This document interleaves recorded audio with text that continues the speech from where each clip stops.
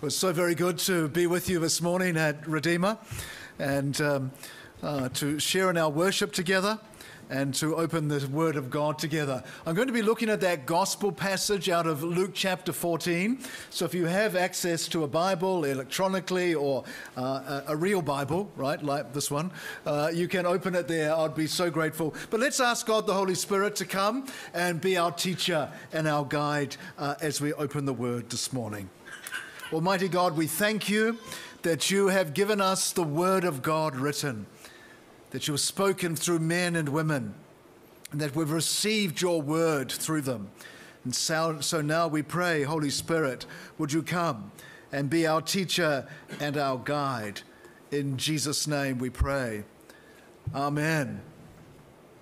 If you ask a person today who does not follow Jesus Christ what they believe the gospel teaches them, they will most likely say that Christianity teaches them ethics and morality.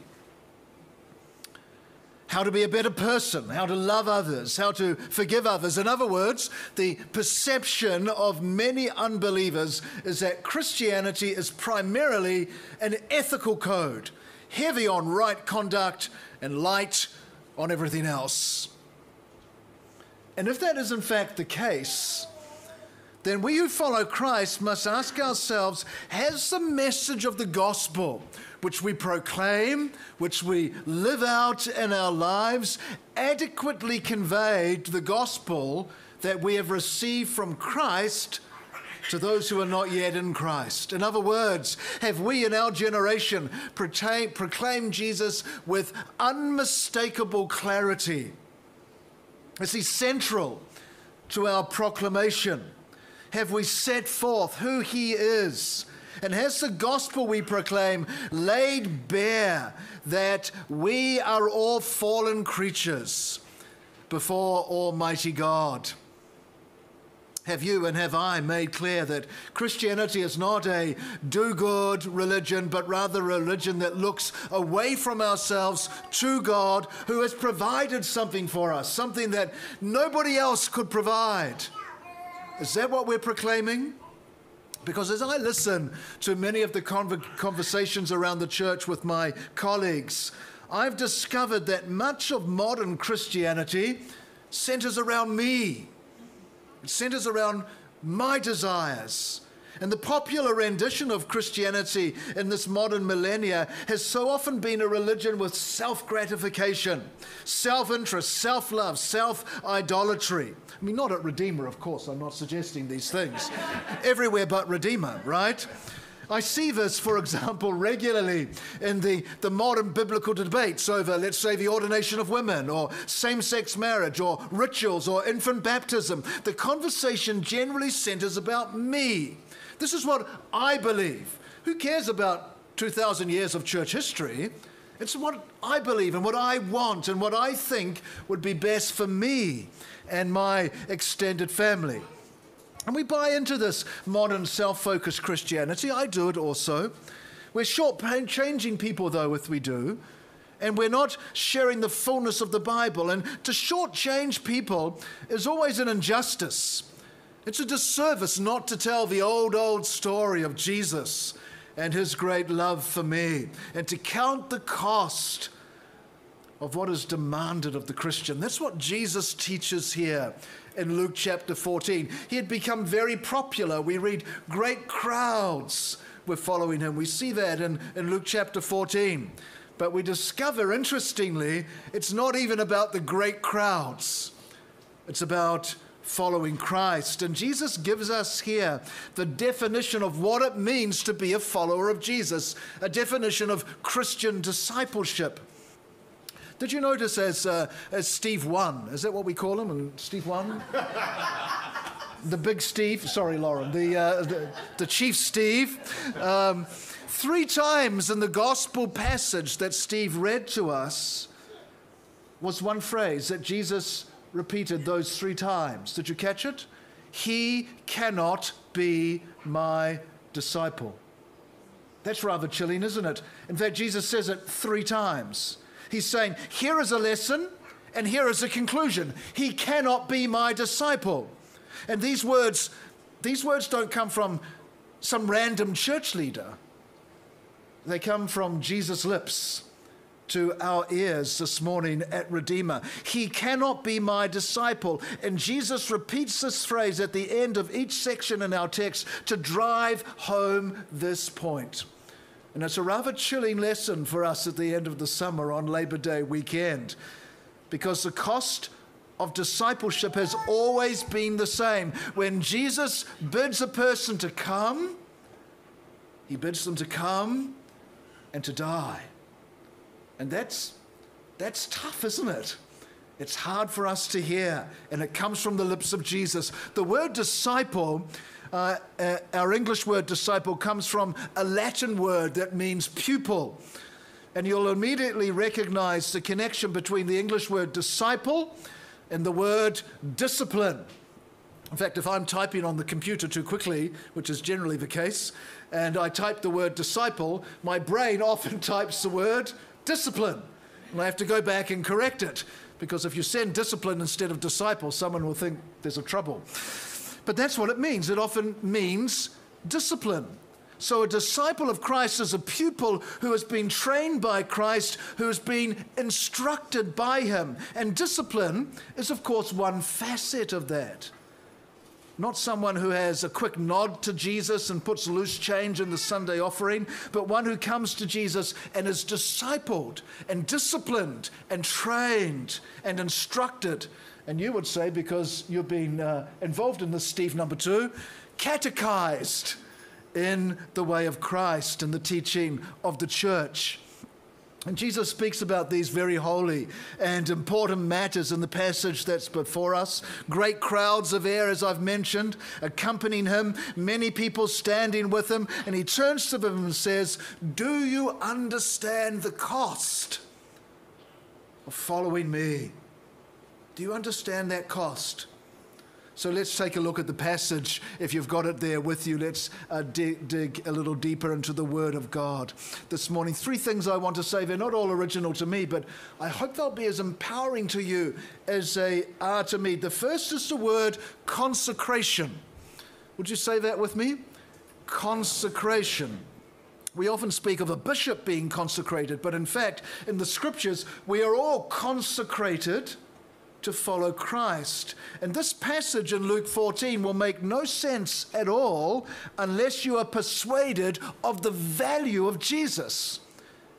He is everything, irresistible, indispensable, my all in all, my full sufficiency. I am dead without him. Is that how I describe him? Everything that I am is wrapped up in him. Everything that I need is found in him.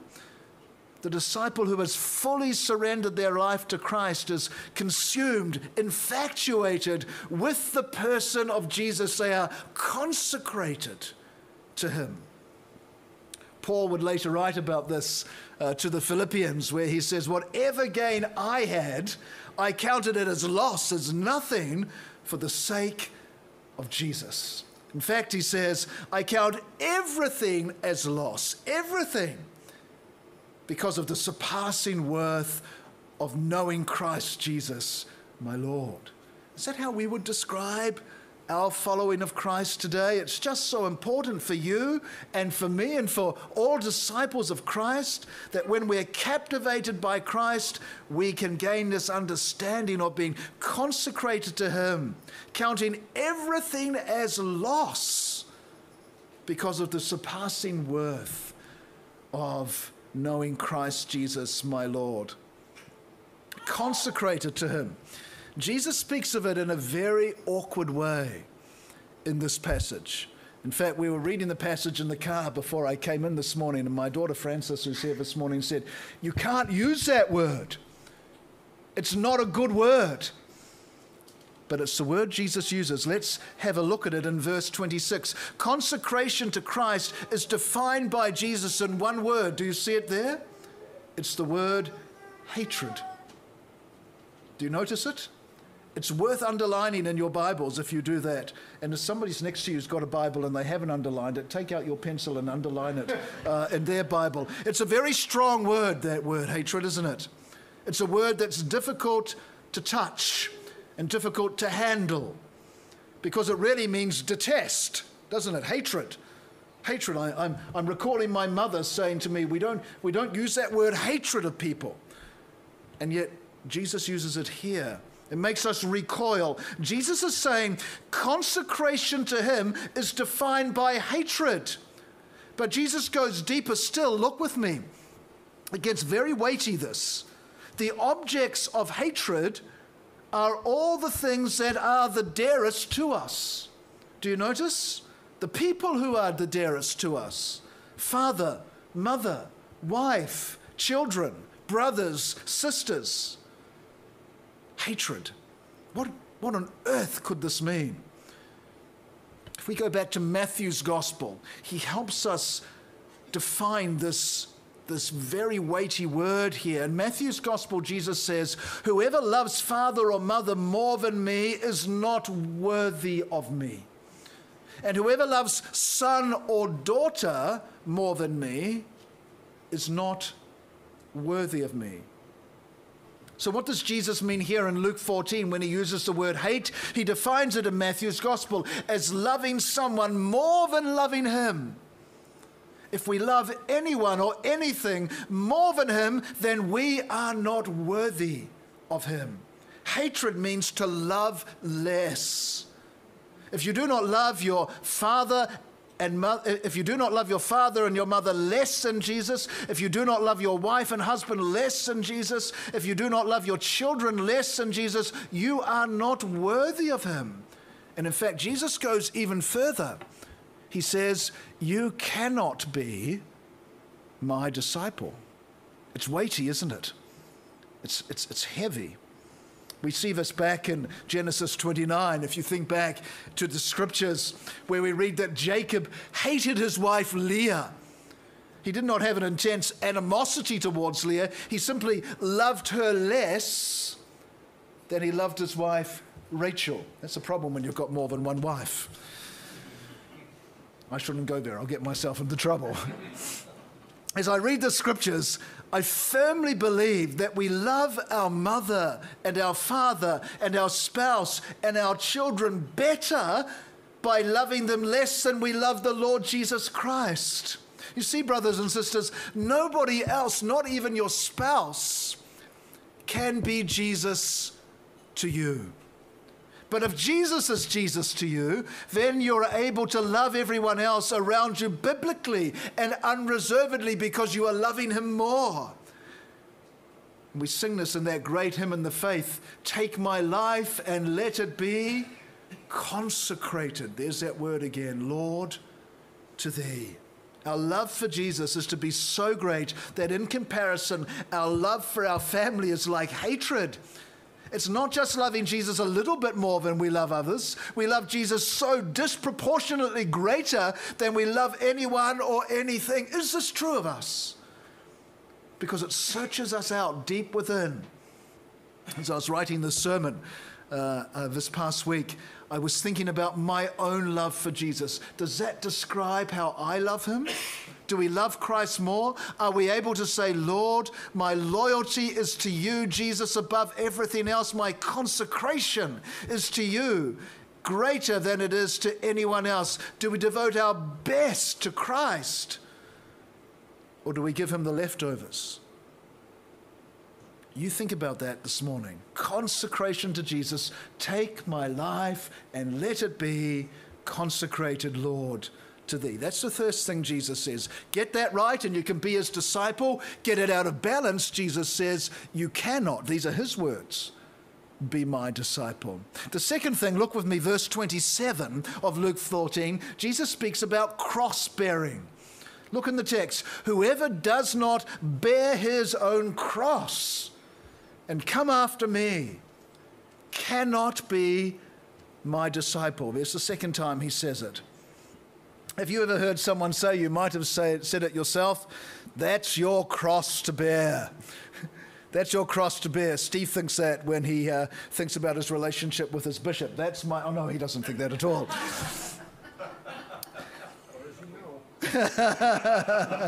You know, somebody has a bad back, a touch of sciatica, an allergy to tomatoes or hay fever, an ill relative to care for, a cantankerous spouse to live with, and you might say, that's my cross to bear. What utter nonsense. That is not your cross to bear. It may be something you have to process, but in terms of what Jesus is saying here, that is not your cross to bear. Here is the truth. Taking up the cross had a literal, precise meaning before Jesus turned it into a figure of speech and recorded it for us in the Gospels.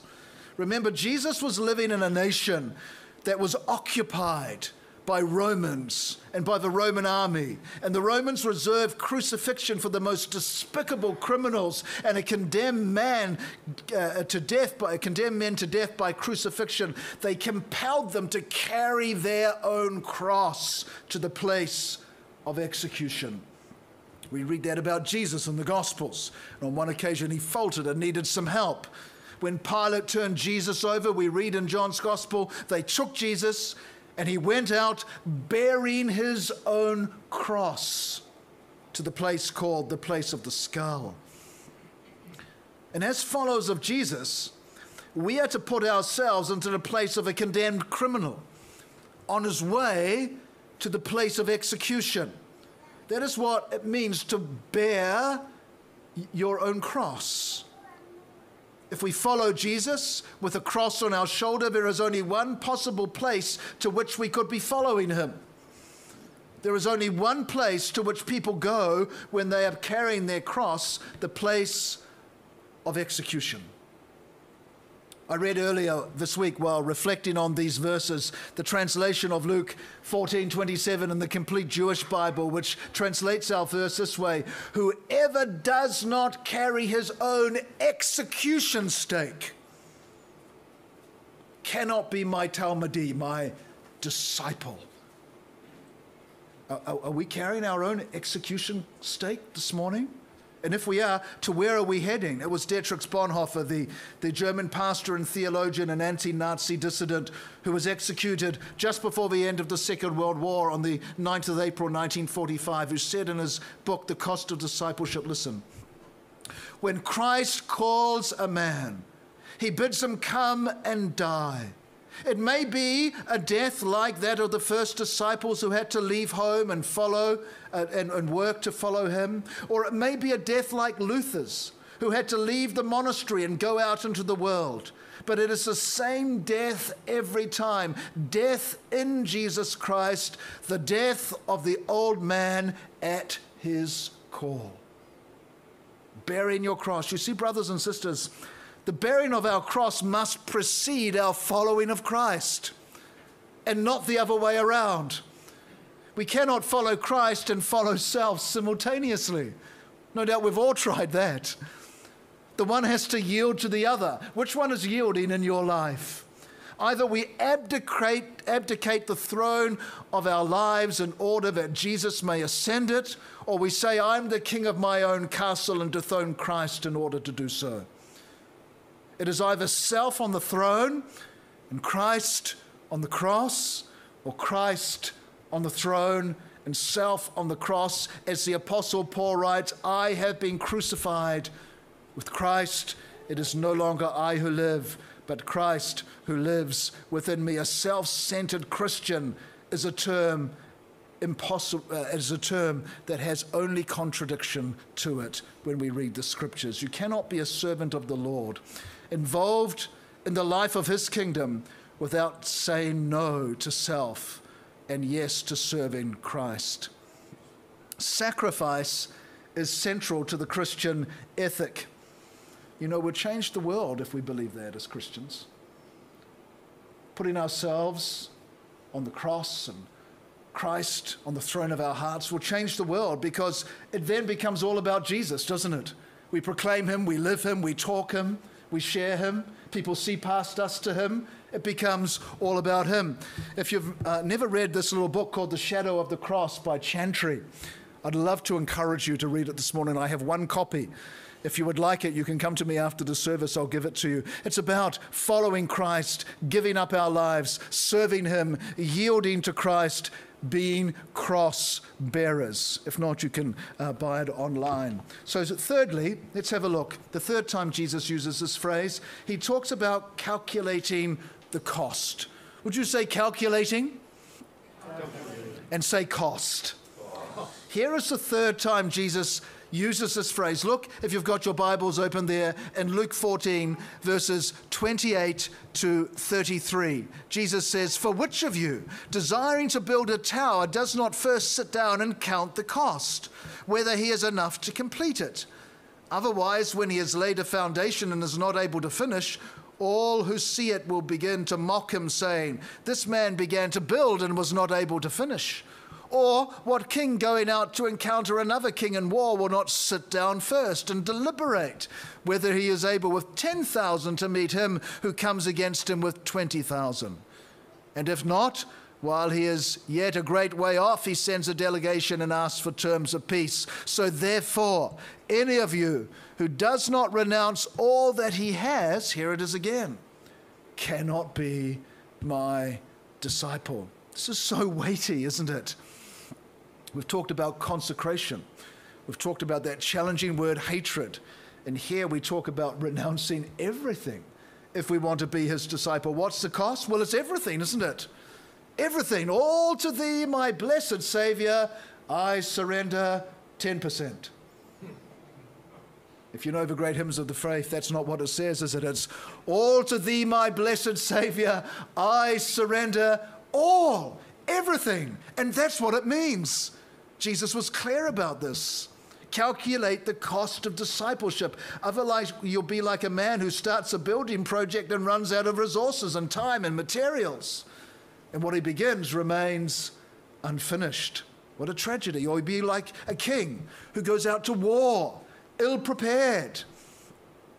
If you're a disciple of Christ, you have to calculate that your whole life, everything you have, is devoted to him. And this third time Jesus dives deep, so deep on this theme, verse 33. Any one of you who does not renounce all that he has, can he truly mean that? All that he has, everything? Surely he doesn't mean that. But yes, he does.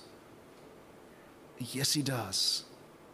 Calculate the cost. There's always a cost. To confess Christ without any commitment to Christ is foolishness. This is what sent the early Christians to the fire, to the stake, to be sawn in half, to give of their lives, and the modern martyrs as well. They realized that surrender means everything, even their lives. This is why I'll ask of those being confirmed today, if they will renounce the devil and all spiritual forces of wickedness that rebel against God. And if they will obediently keep God's holy will all the days of their life. Be consecrated to him. Be a cross bearer. Calculate the cost of being the Lord's disciple. It's costly. It involves everything. And the Lord concludes this passage in Luke 14 with a word about those Christians who start off well, but become compromised and ineffective in their discipleship. Look quickly with me in verses 34 to 45 at the end of our passage, 34 to 35. Jesus says, "Salt is good, but if salt has lost its taste, how shall its saltiness be restored? It is of no use either for the soil or the manure pile. It's thrown away. He who has ears, let him hear." I can hear us standing before the Lord in heaven, and the Lord saying, "But what did you do with your life?" And you say, "But I didn't know these things." That's why he says here, if we have ears, let us hear. He tells us in his word. You know, most salt in Jesus' day came from the Dead Sea, and it contained impurities, kaolinite and gypsum. And if it wasn't processed properly, it would have a poor taste and would be worse than useless, being unusable for food and creating a disposal problem. Similarly with disciples, if the conditions of discipleship are not kept, disciples likewise become less than worthless. They in fact become useless. We saw this in that short passage that was read to us from Paul's short letter to Philemon. He says, Philemon was useless to you. He calls Philemon that, but it's a play on words because Onesimus' name actually means useful. He says useless has in fact become useful to you and to me. We see this also in the message to the church in Laodicea in Revelation chapter 3, where the Lord rebukes being useless, your lukewarmness. He says to the Christians, because you are lukewarm, neither hot nor cold, I will spit you, vomit you out of my mouth. It was the great Anglican author, important to remember that he was an Anglican, C.S. Lewis, who said, the only thing Christianity cannot be is moderately important. In Luke 14, Jesus is saying, Christian discipleship is very salty. That should be good for you in Annapolis. We're in a Navy town here. Be a salty Christian, right? It's flavorful. It's preserving impact, not only in our lives, but also in the world. It is a salty life, to use Jesus' illustration. And he says there are some who have lost their taste, lost their savor, lost their flavor. There are some Christians that have lost their lot with Jesus, who are following the pack of people rather than following him, who after a while will say, I'm not really interested in them and him anymore. One of our rectors in the diocese told me just a few weeks ago of a woman who came to church regularly on a Sunday, but during the pandemic stopped coming, who's eventually said to him, I just like my Sunday mornings now. I like to keep them to myself and I won't be coming. I have a friend, a preacher friend, whose name is Marcus, who says, if you're going to go for God, go all the way. And if you're not going to go all the way and give it all that you've got, then it's probably better that you do not even begin. It's costly. It's salty. It's about cross-bearing and consecration. Christian discipleship is so costly. It's so costly. But Christ calls us to come to him. Here's the Lord of glory, who has infinite worth, who's so filled with splendor and beauty, he needs nothing outside of himself. And he determines to show forth his glory by creating human beings, us, you, me, in his own image. And he creates creatures. And those creatures he creates wage a coup and rebellion against him. And now he has set about to bring to pass their redemption. These enemies of God who are filled with everything that is vile and repugnant. And the Lord says, I, the King of glory, I'm going to humble myself and become the incarnate Word and come among them. And I'll enter into the creation which I made by my own power, and I'll humble myself. And he comes among us. But we reject him. We mock him and scourge him and spit on him and revile him and crucify him on a cross in order that he might be declared sin.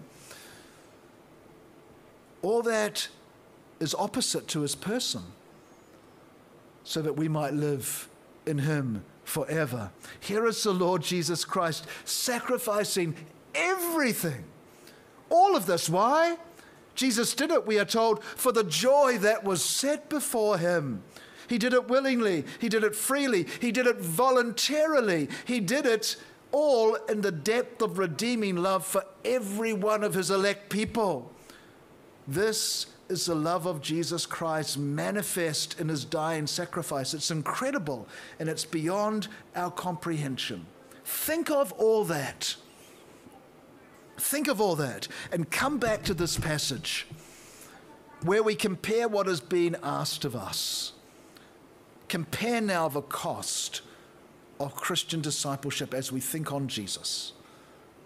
Because if we compare what is being asked of us with the sacrifice of Jesus, it would not even register in the balance on the most sensitive scientific scale that could be created. He has given everything so much more. Surrendering all is nothing. in comparison to the sacrifice of Jesus Christ. Living the gospel, loving Christ crucified, and being his disciple is attached with the freeness of his sovereign grace that he obtained for us. This is what enables Christians like you and me to get up every day and say, I will consecrate myself to him. I will be a cross bearer. What was the Complete Jewish Bible's translation? I'll take up my execution stake. Man, that's scary. And I'll calculate the cost in order that I will not lose my taste, that I'll still be salty. For we are numbered amongst those who have been captivated by Christ in this beautiful gospel, and we choose to live in subjection to him. And as we do, even with the demands of discipleship, how do we respond? By saying, it is well. It is well. It is well with my soul. Amen. Let's pray. O Lord, our gracious God in heaven, we thank you for your love. We thank you for your grace, both of which thrill our hearts, both of which push us in our motivation to walk before you. Grant that you'll deliver us from nominal, superficial, unbelieving Christianity. There's a cost here, Lord. You've told us that this morning. You've taught us that by your Spirit. We're to be consecrated to you, cross-bearers. Help us to take up our cross daily and follow Christ. Oh, Heavenly Father, that we would not be compromised in this world as we calculate the cost of following you. Grant to us, O Lord, that we would be plunged into a dying life and to spend everything we've got living fully. For Christ's sake we pray. Amen.